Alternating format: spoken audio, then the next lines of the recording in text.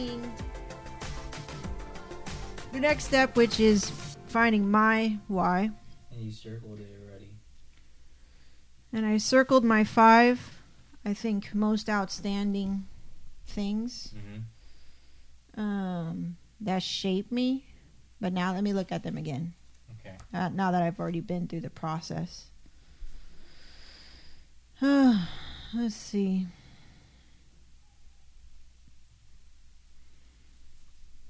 I think okay. Yeah, this is pretty good, I think. Okay. First one, probably, I can follow your example, which was chronologically. Mm-hmm. So, before I met you, I was one of the more, it wasn't a valley, it was more like a pitfall, which was being the side chick of somebody.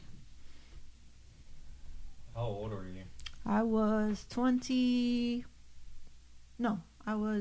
maybe 20, 21, 22, something like that. Don't really remember. Mm-hmm. And what's the story with being this side chick of somebody? I thought it was like, I think because I was so sheltered and so like feeling of unspecial, like what you talked about last time is like, what's my purpose? Like, I had no passion about anything, no ambition, nothing, until finally I was good at something, which was martial arts, and I excelled in it. I excelled in sports. I was doing fine in school. It wasn't really anything exciting. I didn't have very many friends, and I was very naive. So when this person, it felt like this person picked me, like I was special.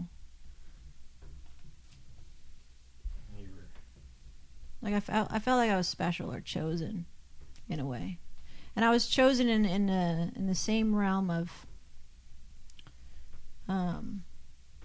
in my martial arts, because I was like the star student there. So it felt like a natural step almost. It almost felt like a natural thing.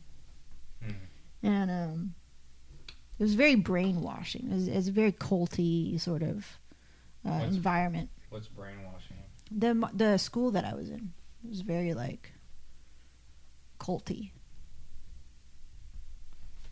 And while I admired like this person and how they were very gritty and they were very masculine or whatever, he was also very sleazy and immature, a child, selfish, egocentric. And he took advantage of me in more ways than none, but I learned in that situation that I was just giving everything, because I thought, I think at that time, I just so want to like be a support. I think from early on, I knew I wasn't going to be like the leader of things, but I was a great like second in command. Like I was a great, how do you say, like in sailor terms, it's like first mate. I was a great first mate. And that's what I was doing there. I would be working there, practicing there, and then, you know, being in that relationship. So it felt like, ooh, I'm like special in a way, chosen to be at the right hand, like to be the go-to for this person in all these areas of this little world that we had. Can you elaborate on, so everything that you felt, did it relate to being a side chick? Everything that I felt. From being taken advantage to giving everything. Yeah. That all of you. Is that what you're trying to say? Is what you mean as being a side chick? Well, yeah, like, well, to me that was such a pitfall, but it also shaped me so much in what I don't want. Mm. Like, oh wow, I was so deluded and I gave all my power away. And I didn't know I had power. But this person fully knew how much power I have. And they would often say to me, "You should just be a secretary. You're such a great secretary. Mm. Why do you want to go away to college? You'd be so great here, working under me and stuff like this." Uh-huh. And I'd be there, and we'd be out, to say this during like a party or something. And, he also introduced me first drinking, binge drink, like very sleazy things. And then underneath to hide all of that under the guise of being like, "Oh, I'm mentoring you," or I'm taking care of you, or I'm teaching you. And because I was so naive, I didn't really realize how much I was being taken advantage of. Yeah. And there was so many signs that this person is so toxic and insecure. And seeing my potential, of course I have potential, being athletic and being loyal and have a lot of good qualities, but so naive that he's like, "I'm gonna just take all that for myself." And like I didn't get it. I thought I'm doing a good job in that I'm being ultimately 100% loyal, and I'm being a good whatever I am. So, to summarize everything from being a side chick to somebody, how does this impact you now? Now when I get out of that relationship, I'm like, it made me shape who do I want in my life. Because I understood that that was very bad. It was a very bad situation. But I also realized that, I know I can love somebody completely. I can give myself completely to somebody and go down that road again. I wasn't afraid to get hurt again, so to speak, or anything like that, but that I could go there. I could commit, and I could be devoted to, I just chose the wrong person. And I just needed to filter who goes in my life now a lot better. So my filter became very stringent, I guess. And so I began to shape who I want in my life from there. And I began to find out, okay, so this is what I really value in a relationship. Because I've been in almost the worst relationship.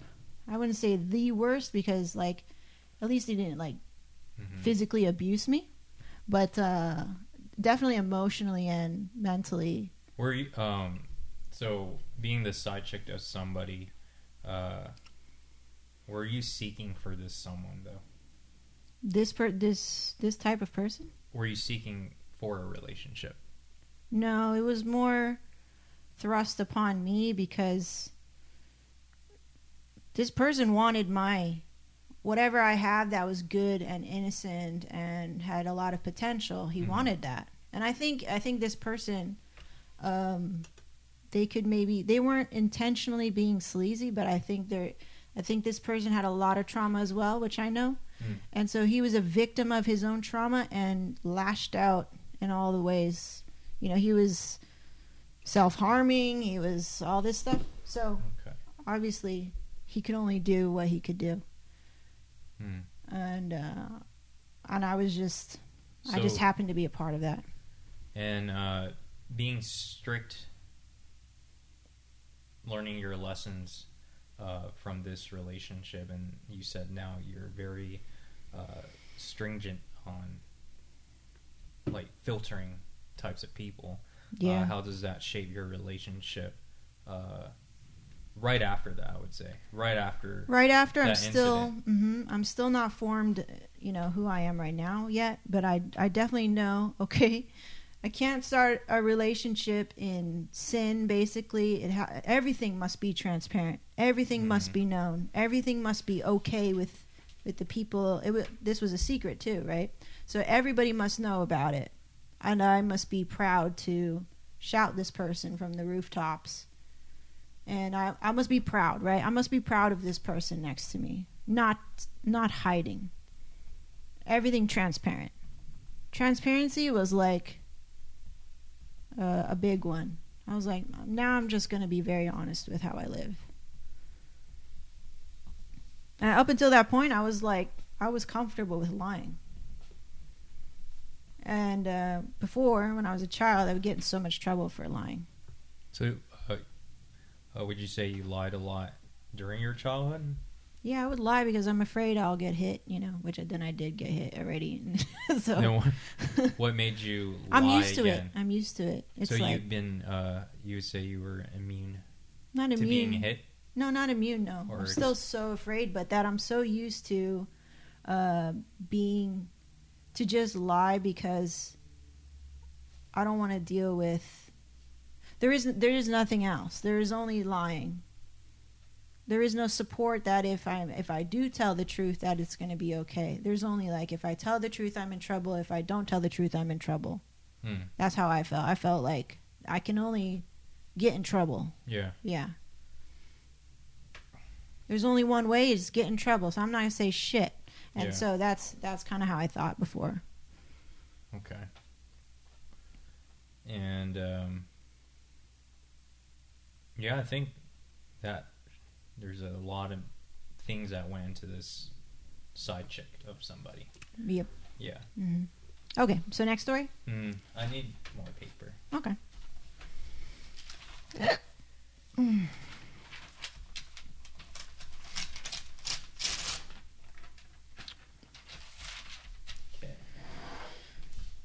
Go.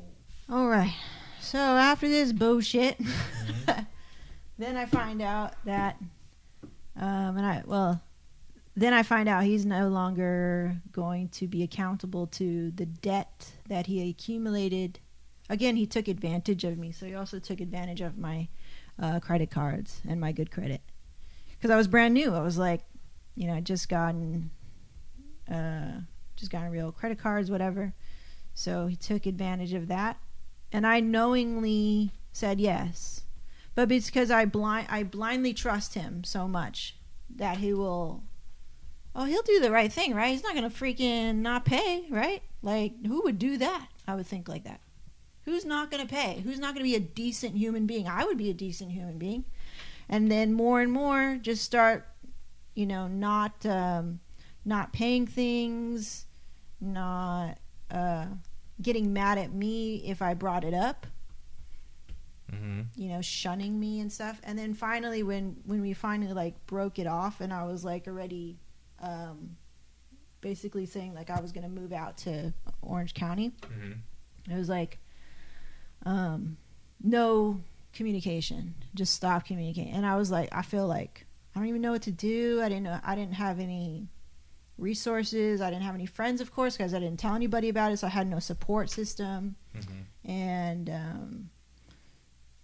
finally I was like, when we broke it off, I was like, how do I get myself out of this? I really did not want to ask for help from anybody because I did truly feel it was my fault. But at that time, I was like punishing myself. Like, I did this mistake and now I feel very guilty and I'm going to punish the shit out of myself. So I was super angry all the time. And I thought I deserved it. Which I did, I felt like I did. But I put on so much more like self-hate or guilt and all this shit on myself, Whereas this other person is probably just like, doesn't give a shit, right? Like, I'm suffering for him and for me and even then some. So, how did you feel you were blindly trusted after this incident? Because I never thought that somebody could be so heartless. you know. And how long did that take you Probably to realize that? To realize he was heartless? To realize that you got screwed. Oh. No, I realized pretty early. But then you didn't trust your gut feeling? I felt like I'm stuck and I got myself here basically, or I let this happen to myself. So I should just take it. Like I'm so used to getting punished. This feeling of giving up, right? Almost not giving up in that situation, or more like I accept my fate. I accept the consequence of my decision, of my action. To me, I thought I'm being accountable. So I was like, okay, I'm going to start paying this debt because this is my punishment. That's what I thought. But you then, clearly knew it was his fault. Yes. But it's not just his fault. Hmm. The way that I saw it is like, I said yes. I co-signed on shit. I said yes, right? So to me, it was like, well, if I'm really going to change my life, I think I need to understand the consequence of this action. So I was willing to pay a certain amount. But I was not willing to pay all of it. Because I said, hey, we both were here. We both made the decision to do this. So I'm willing to do my part. But you're not willing to do your part. In fact, you're telling me you're shit out of luck. He would say this in an email. Looks like you're shit out of luck, like this, like so hateful and cold and stuff, right? Mm-hmm. And I'm like, dude, this is a person that says that they would do all these things for you, take care of you, blah, blah, blah, right? Say that they love you, and now you're saying this to me. And I'm like, I could never say that. Because I said that I loved you, what, like all that, like that. And I meant what I said. Mm-hmm. So, I mean, to me, and that when that happened, like all of my innocent belief in what my idea of what love actually is changed. So I was like, all right, well, if you're not here, I'm not gonna be here fucking fighting for this. And like, I feel like I've paid enough, so I'm done now. So I was like, how do I get rid of this? Like, how do I move on? And that's when I filed bankruptcy. So that was a turning point where I finally was not going to financially punish myself anymore. I was still going to take the consequence of this bankruptcy on me. And I'm like, I'll take that as my punishment, but not paying every month for this debt. I would rather have this bankruptcy, wipe this shit off my record, but deal with a bankruptcy for 7 years, and then move on with my life. And I'll take that as my punishment. But I'm not going to carry you around mentally anymore. So I believe in, being accountable to your decision, whether good or bad. And then you move forward. Resilience. Yeah. So that was a big turning point for me. And already by that time, I already meet you. So, can you elaborate more on what does it define being a decent human being? Yeah, you will. In my words. In your words of who, I mean, what's a decent human being to you? Probably right after or during those times. Yeah, considering all things, right? Yeah. Well, in that context, what I mean is this person during that time revealed to me a side where it would make me believe that maybe this person is not all bad. Maybe all of this shit that we're going through is for a good reason. Right? Number one, I'm only there because this whole thing started because I thought I'm special, chosen, and he's the one that's making me feel this way. Like I owe him. So right away, it's not very good, but I have a very distorted idea of what a real love is or what a real healthy relationship is. I have no idea because I'm not even allowed to explore it. So that's what my experience is. So in that context, what I mean by decent is that if you're this kind of person, how could you do that to me? If I was all of that to you, how could you do that to me? I could not do that to anybody. Like if you and I were to get in a terrible fight, I'm not gonna go and like throw your iMac out the window or some crazy shit that you've seen on TV. I'm just not like that. I just want to cut it off and move on with my life, right? And do my part. Like if we made something together, or like the business, I'll be like, you are responsible for your part, I'll be responsible for mine. Fairness. Decency means fairness, not petty. Okay.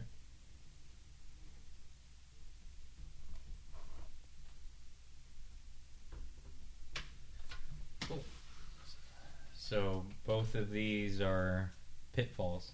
Yes. Valleys. But they taught me, like, they definitely shaped me who I am and how I see the world right now. That's why we have the similarity of we talked about, being taken advantage of. How that's a big fear of ours and why we sometimes keep people at a distance. Cool. Next story? Next one would be leaving my hazmat job. That was a big peak. Okay.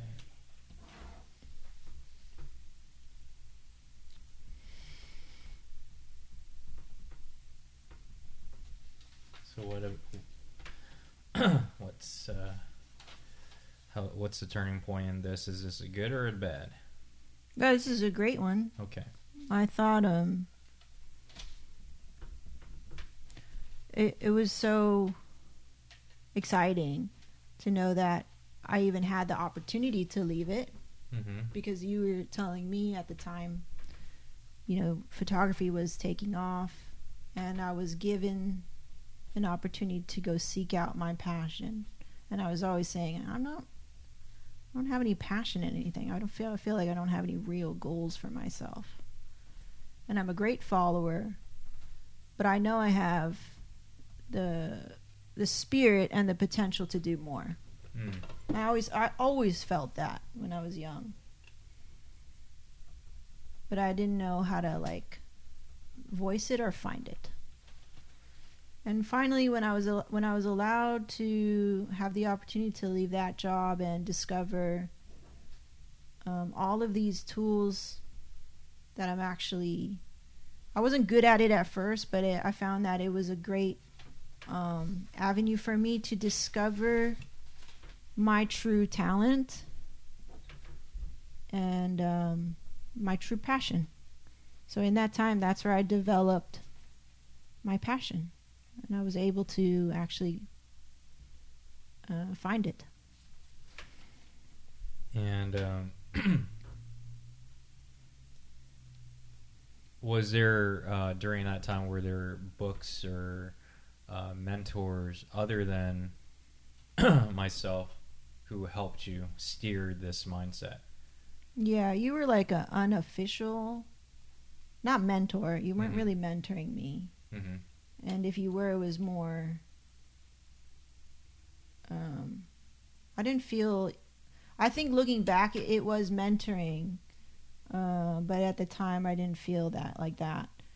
But what really drew the line to leave hazmat? It was a book. Yeah, and what book is that? That's the 4-Hour Work Week. I was just so inspired. Any things that you can remember specifically from this book, like one thing or two things from this book that really made you jump the bandwagon and leaving your hazmat? I think it was something like the 1,000 fans thing.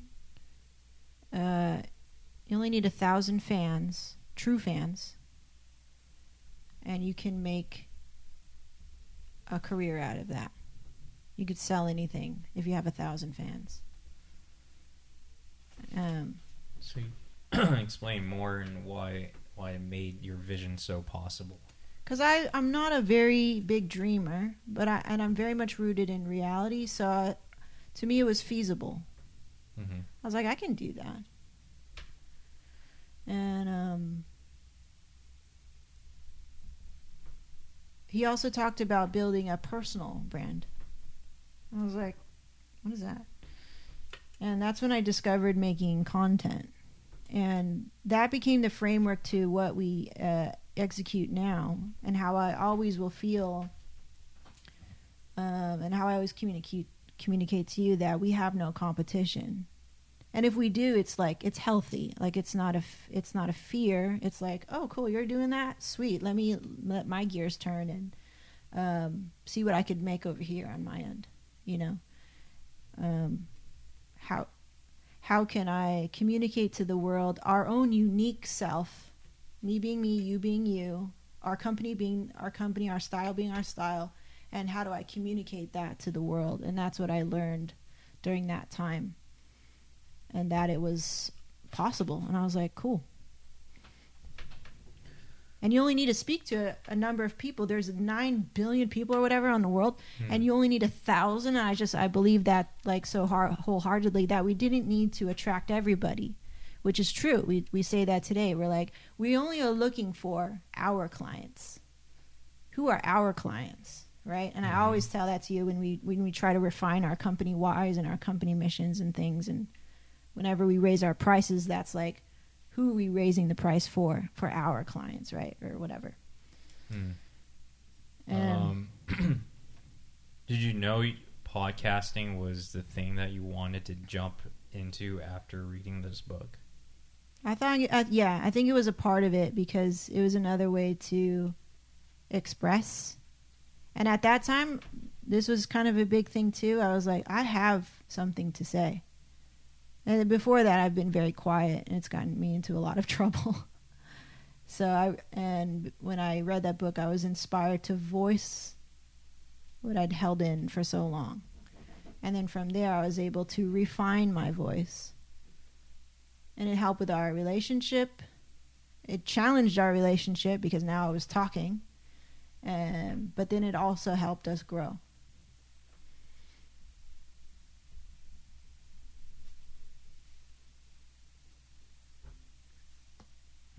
Okay, cool. Next one.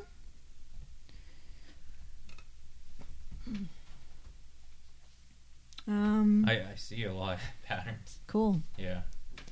The next big one, I think most recently, is when I became an employee of KLV. I think that was a huge turning point. Is this positive? Yes. Okay. Yeah, it was a negative thing. I'm freaking working for you. Well, that was the thing. So, like this statement, working for you, right? That's how I would feel. I would feel stuck in that world of, am I working again for a man who's trying to take advantage of me? This is my big secret fear. Yeah. And that's why I feel like I go into war with you sometimes, and maybe that's the reason why you feel you're going to war with me before. Because we both have been traumatized and hurt in some way, where trust is violated very early in our. Well, you much earlier than me, but I feel like you might as well have taken away my childlike innocence in that previous relationship. Mm-hmm.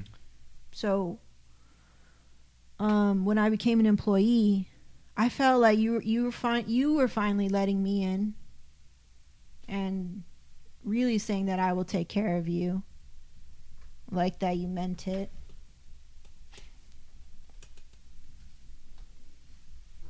Mm-hmm.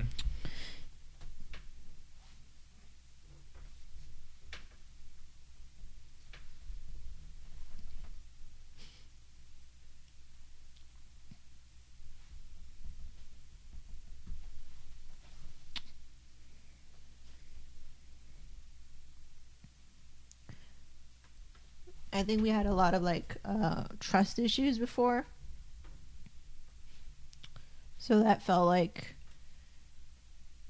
we were both putting our injured hearts on the table and then going like, okay, even though we're been hurt or whatever, like we're still gonna do this.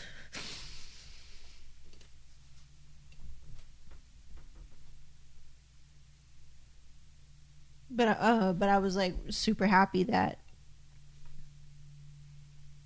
like, even though we're already married, but like we still didn't have trust, which like always like scared me. And then I would be like, oh man, is this it? Like we're always gonna feel like not trusting. So it was really scary. So up until that point, I don't feel like I cannot let my guard down in a way. But I want to. Like, I really want to, like, give you everything, you know? But then there'll be, like, little things where I'm like, oh, no, I gotta, like, hold back. I gotta guard, or I gotta defend, or something like this. So, although you've been with me for a while and after marriage, what are things or signs that make you feel like you're being taken advantage of, or the fear of being taken advantage of? Well, like, I feel like sometimes I would be trying to do, because I'm an acts of service person, so the way that I show my caring and love and, like, dedication or commitment is I do the thing with, say, like, little to no pay. Or I'd go the extra mile. But then if I see those same things, that the patterns, the red flags are going off in my brain about this like traumatic experience that I have, and like how that person was able to say all the things, to do all that stuff, but then at the end of the day still even like would just not want to destroy me, but want to leave me. Just be like, I don't care. I only care about myself. An egocentric person, an egotistical person, somebody who's like at the end of the day only cares about himself. So whenever I feel that and see it and hear it, I'm like instantly on guard. And I'm like, whoa, whoa, whoa. Like, there's a lot of alarms going off in my head. Like, watch out. Like, say something or something like that. So, after feeling that we have went to another level, and you felt you're at another level, and in not just in business, but in relationship, of being an employee, what other things have you felt?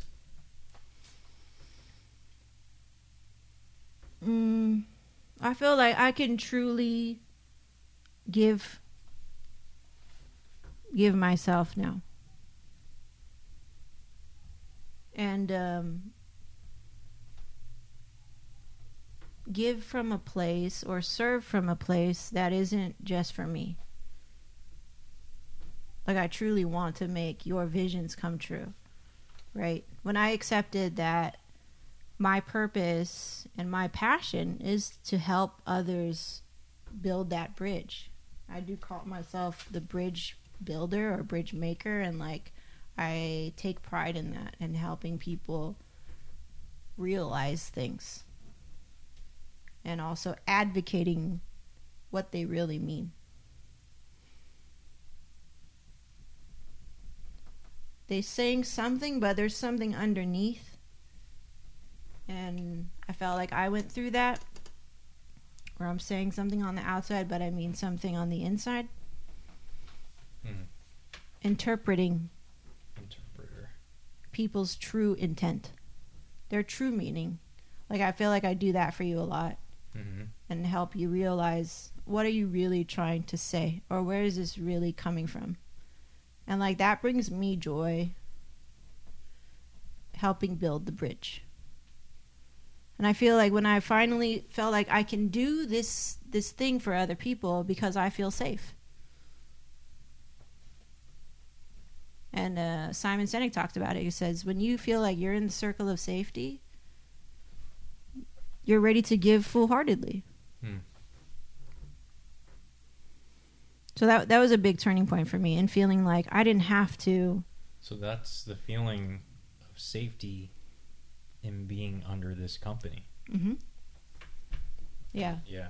Because before you're like, you'd be telling me, it'd be so confusing. It's like, you'd be like, it's like, you're like, because two households make, or a household needs two incomes. You keep telling me that, and I'm like, but I'm working for you.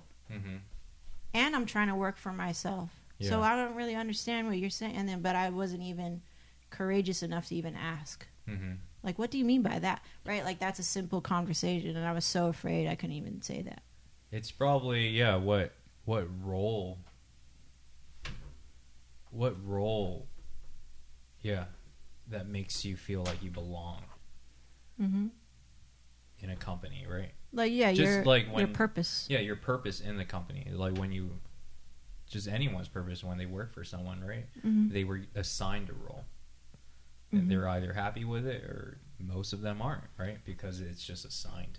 So now it's like sort of open-ended. It's like, what was your purpose? I mean, what is your purpose in KLV? Because there is no assigned role, really. And then you discovered it. Yeah, and what was cool is that I made it. And you made it. I created that role, because, and I say that because, when I realized I wanted to be a part of this team, because I could really be a part of any team, a how goes anywhere. Yeah.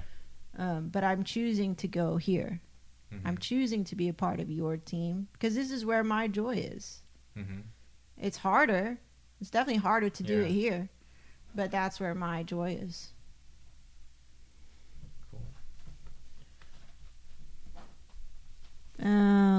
You ready for the last story? Yeah. Adopting Nika. I think this one's a good one. It kind of rounds up it. I think she's a big proof to our growth. A big statement in how far we've come in terms of communicating, building patience. She's our second chance to be better people.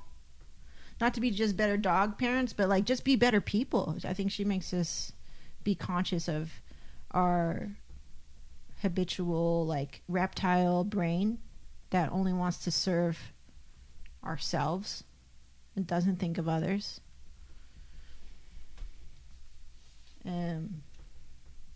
Practicing being disciplined, doing the simple thing of taking her out, and doing it because you're contributing, you're doing your part. You're doing your part in this little tiny family.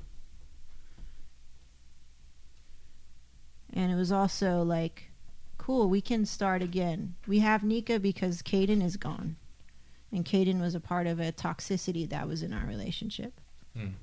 When we purged, we started to do this purge of purging a lot of the arrows, toxicity, toxic people, toxic pet, the pet coming from not a good place either, and allowing ourselves to heal all of that shit.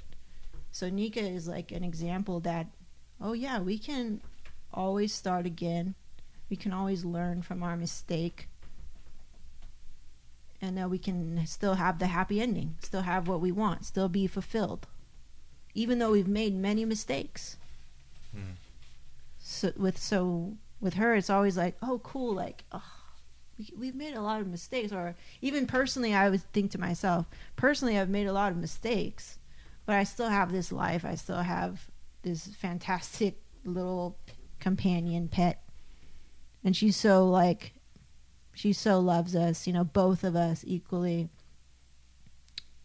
So I think that's a great testament.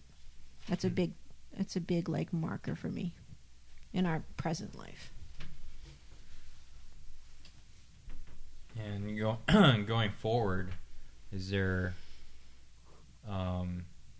anything that you want more? More of my life? Yeah. Interesting. B asked me this yesterday. I just want to be fulfilled. I want to feel like the things that I'm doing have purpose. That I'm in my purpose. I'm doing the things that I love, no matter if it's, creating new furniture or designing something or even booking a wedding.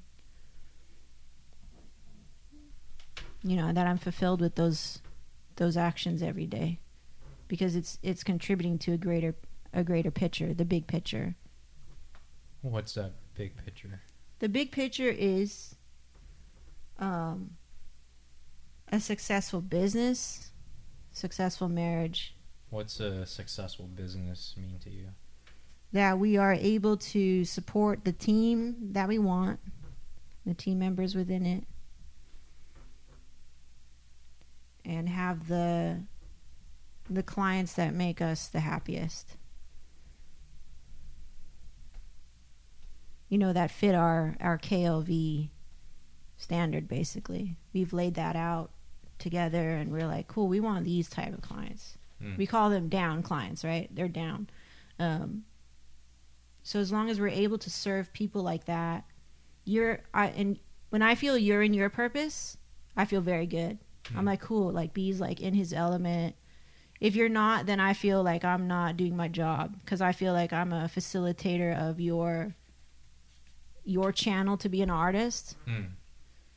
And that's what I do behind the scenes. A lot of the time I'm thinking about, you complain to me about something, a little complaint, a big complaint, and I'm like, how do we eliminate this complaint? That's what my role is as a manager. Like, the manager does that. Yeah. So I spend a lot of my time mastering my role, that manager role, that not a lot of people have the luxury of having. They have their technicians and their visionaries, and very rare do they have that manager in between to help facilitate between the two. And I'm like, dope, I can do that. And I find joy in it. So thank God. Like, I didn't also want to be a visionary and compete with you and clash, and we wouldn't have worked out. So I'm grateful that I actually love doing the thing that I'm doing.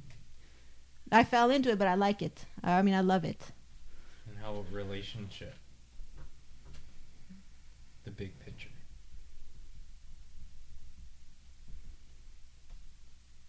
My big picture is to keep doing what I feel like I was successful doing yesterday, which was listen.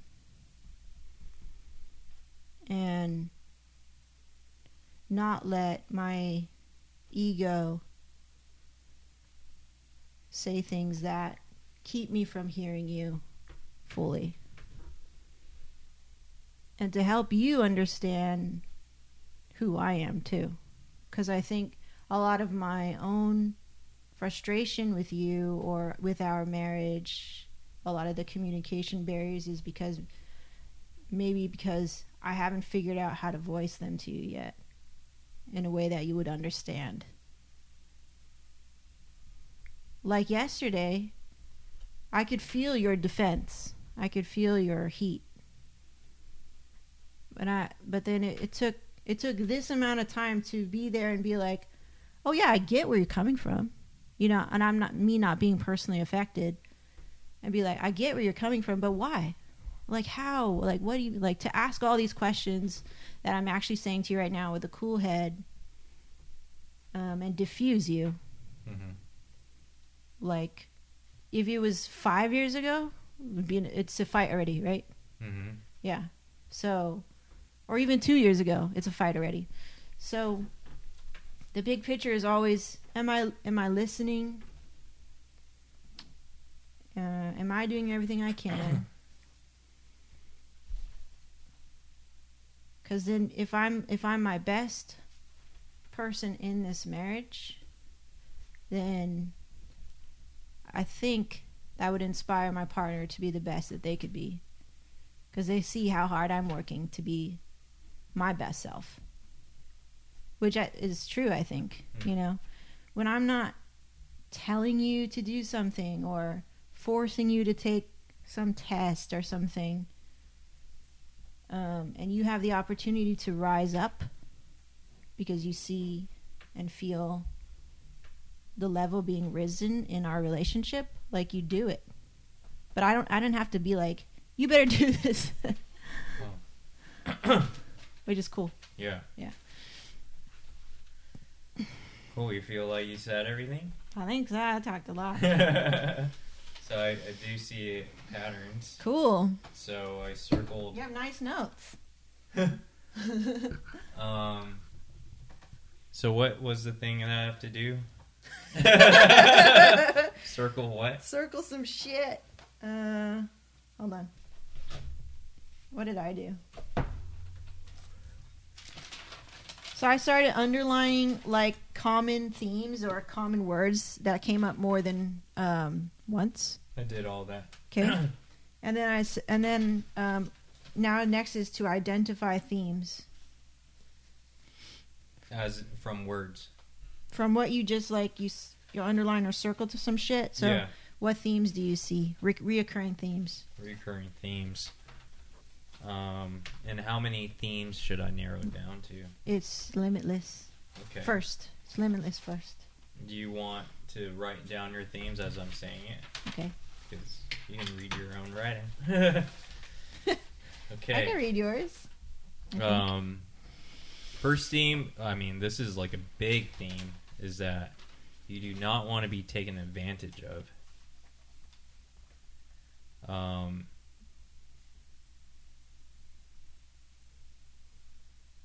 Mm-hmm.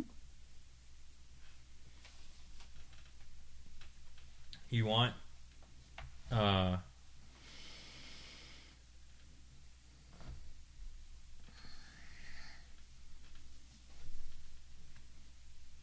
me see. I'm trying to like paraphrase everything. Mm.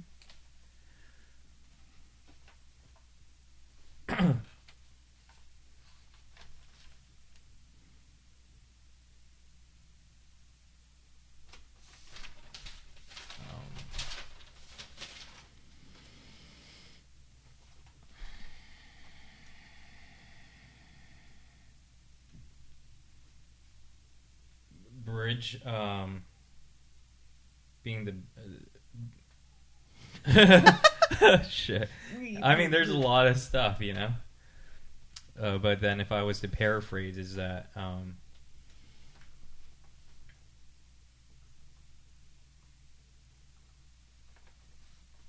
being the bridge builder that interprets the underlying meaning of a person's issue or voice, a person's voice.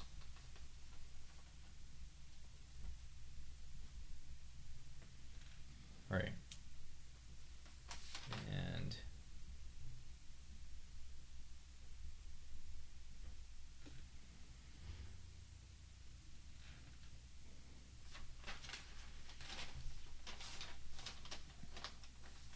another thing is you say toxicity a lot and how you want to filter yourself from running into toxic behavior. So you want to shape yourself in attracting those that you want to be with.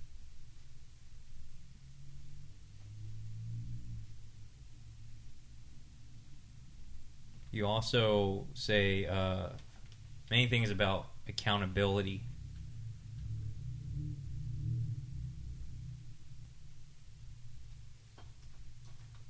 And along with accountability is trust. someone that you can be vulnerable with and still feel safe.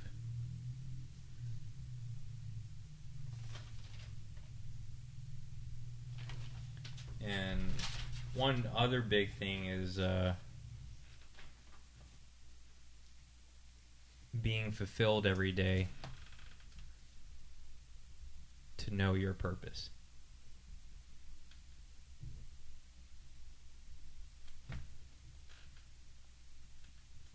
And I think I came down to that. Mm-hmm. Yeah.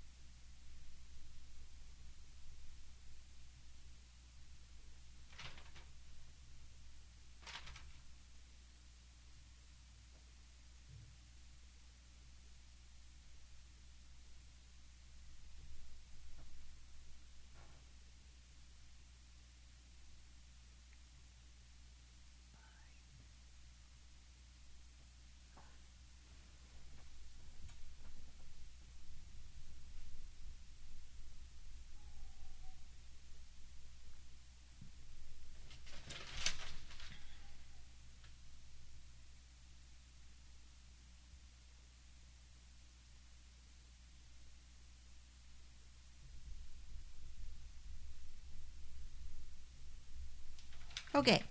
When you come down. I feel like this is my first draft, okay? Uh-huh. Okay. This is my...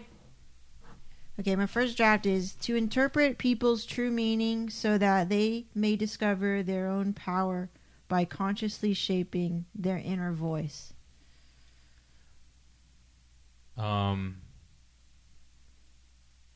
So I think maybe the true meaning, the meaning part is a little vague. Okay. And the power, I think power is also can be defined many ways. Okay, so true meaning.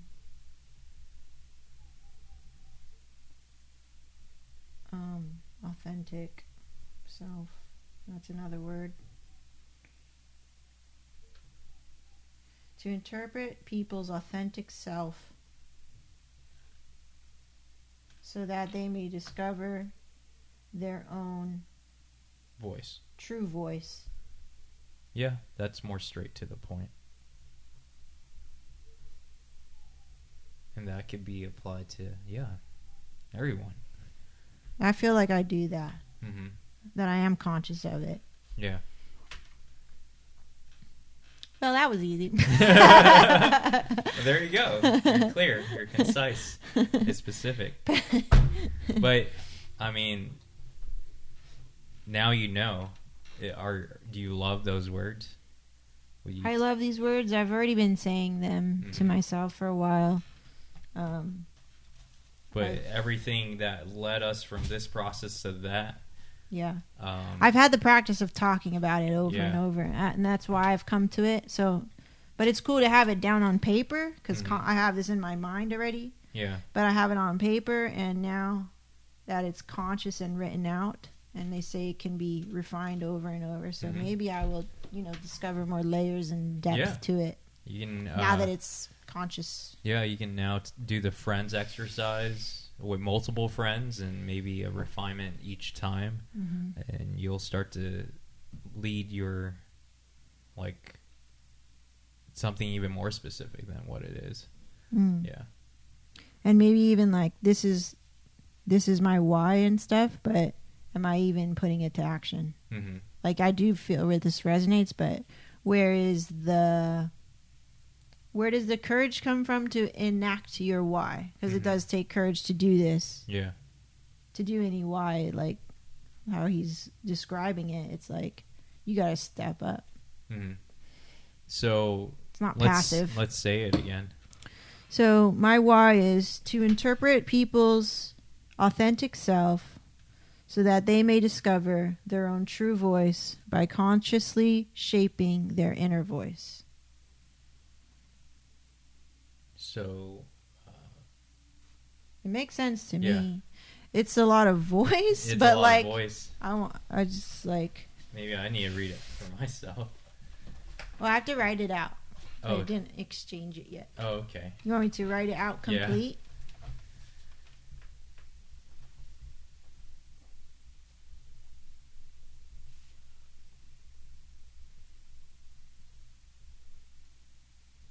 Are you going to tattoo it on your side rib cage? God, it'd be so long. Maybe it needs to be cut down a little bit more. Okay, hold on.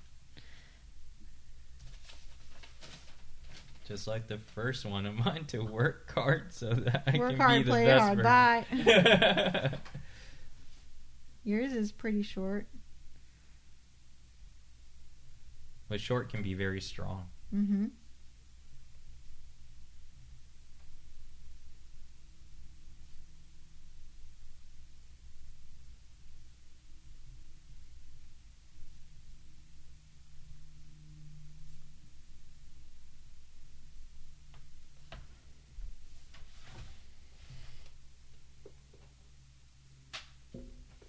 To interpret people's authentic self so that they may discover their own true voice by consciously shaping their inner voice.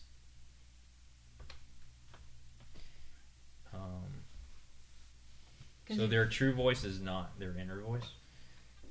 Yeah, because if your inner voice is saying some messed up shit, like maybe it's fear-based right now, Mm-hmm. you have to consciously work to uncover what you truly mean. Oh, yeah. And that's what I do for you a lot of the time. I'm like, what the fuck? Where does this come from? And you're like, well, when I was 8. So that's good. Yeah, you do that for your mom. Yeah, but she resists. She's like, no, But that's not your going why there. in life. Yeah. Yeah. And yeah, it was weird to know that my why in life, I mean, although we got, dissect work, right? Mm-hmm. But yeah, it's your purpose in life. Mm-hmm. Yeah, your purpose of why you're living and talking to everybody, and you're interacting with specific people, or you're attracted to certain people and certain peers that you want to work with. Yeah. Yeah. Yeah. Is because you want to value for me, I want to value their own work to see if that's their best self. Are they living their life that they want, or they're living a fake life? Mm-hmm. Yeah. Yeah. Yeah. And some people, when they're shown that, they're like, it's frustrating for us when they're like, Mm-hmm. maybe they see that it's not an authentic life or self, Yeah. but they're too afraid to step up. And I think I do that a lot because I did it for Qual. I'm like, you're working in this cubicle, but then you keep complaining that you want to pursue photography. I'm like, why don't you do it? Mm-hmm. Yeah. Value your own work, and people will value your work when you value your own. Yeah. Yeah.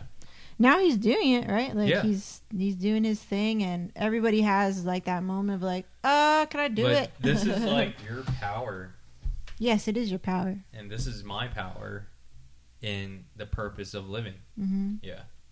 So maybe you can refine it more. Yeah. What is it again? To value one's work so that our peers can be the best version of themselves.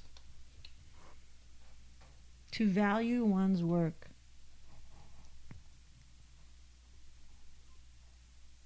I don't think it's there yet. I think there's a better, more stabbing way of saying it. When you hear it, you're like, oh, you're right. But we can talk about it later. Yeah. That was Cool. good. Thanks, man. Yeah. That was fun. That was fun. Cool. I found my why. Yeah, you did. Thanks for chiming in, guys. So that's the exercise. If you like it, you can buy this book called Find Your Why. Yeah. Find your purpose in life. Yeah. Find it. Bye. Ciao.